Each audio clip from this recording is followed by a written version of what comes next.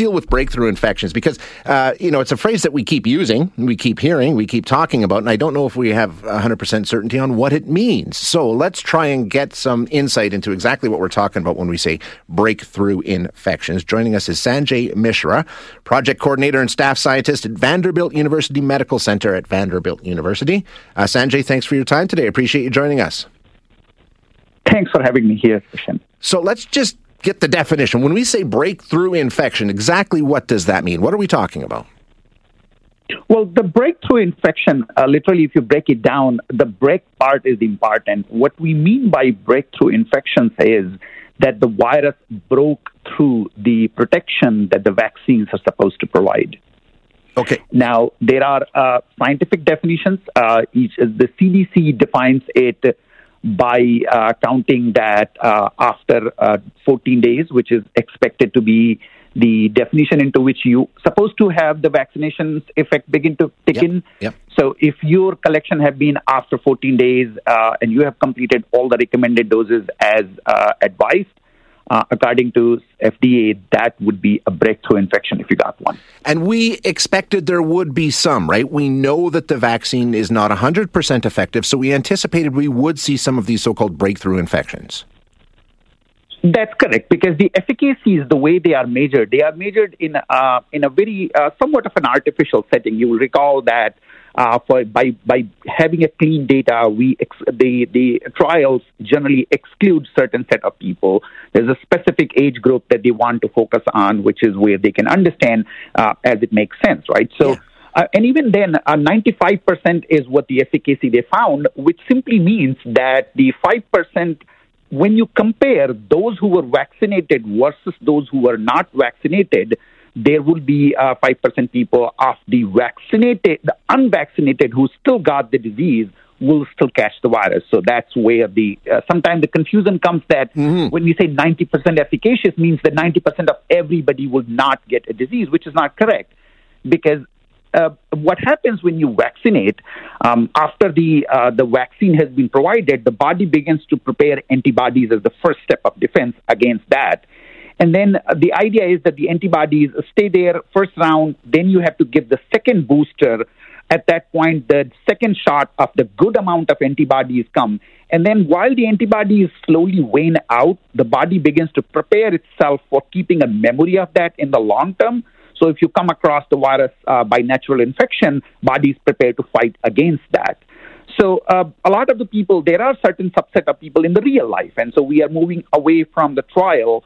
They don't seroconvert. What that means is that when you get the vaccination, not everybody makes the antibodies equally. So if you are a cancer patient, if you are old, and there are other natural reasons for which you would not fully seroconvert. So those people would definitely fall below that efficacy. Gotcha. Okay. Now, can those numbers be changed by anything? I'm thinking about couple of things here. First of all, we're seeing a large increase in cases in many areas, especially in the United States, but parts of Canada too. Can more community spread affect it? And what about variants? Can those two factors change the commonality of breakthrough infections? Will we see more? Yeah, the variants are the biggest problem because you would remember that the vaccine was created against the original virus, which traditionally in science we call a Wuhan virus. And that was what came in the first wave early in the late December, early January of the 2020. Since then, so many new variants have come. So the Alpha was already very infectious, and then the Delta came along, and Delta is one of the most infectious that we have seen so far.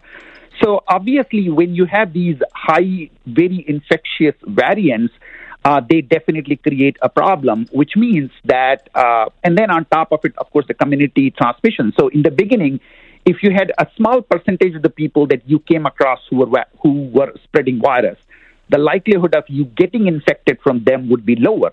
As more and more people have been exposed and more and more of them have been carrying the virus, then the likelihood of you running into somebody who has been infected, not even knowing, because in the case of SARS-CoV-2, a good many number of people don't develop any actual symptom for quite some time. So you think that you are meeting somebody who's not infected, but in the meantime, actually they were infected, and then you get exposed. So that reduces the vaccine efficacy significantly. Gotcha. Okay, so nothing unexpected here, nothing surprising. What about the fact that they're saying people who are vaccinated can spread the disease? We knew that, right? We knew that was still a possibility, but it is reduced. How much reduction are we seeing in transmissibility in the vaccinated? We don't quite know that. So the fact that this was expected is both. It's mixed and non-mixed. So when you develop a vaccine early on, you hope that will happen, but very few vaccines actually have what is called the sterilizing immunity, in the sense that once you have been vaccinated, the immunity will be so strong that you will fight the virus even from entering into the body, and not only entering it, if it does enter, you will not make the virus at all. And that was true only for the smallpox. I mean, that's the only situation where once infected, you would never, ever get infected, and you would not even spread the virus. I mean, even for measles and polio vaccine, which was one of the most effective that we can remember, it doesn't stop you from actually getting the virus in the body. You can continue to have it. In fact, you can excrete it out. But because so many people are already vaccinated, you don't actually see the disease spreading out. So sterilizing immunity was hoped, but it is not expected. It doesn't happen always. Yes, it is true that a good many people would still, they might get infected if they are vaccinated, but they should not be spreading virus. Now, with these highly infectious virus, and the data is still not quite published, so I wouldn't make a comment on it, but there are definitely some early hints that those who have been vaccinated can still be transmissive. What is the level of transmission? It is not clear. But for Delta, we know that it is, if you are infected, you have about 1,000 times more virus in your body than had you been infected with the older Wuhan virus. So that becomes a problem in terms of the asymptomatic people still probably be spreading even if they are vaccinated. Thank you so much for your time and your insight. I think cleared up a lot of the questions people had. Sanjay, thank you so much. Thank you. That is Sanjay Mishra, who is a project coordinator and staff scientist at Vanderbilt.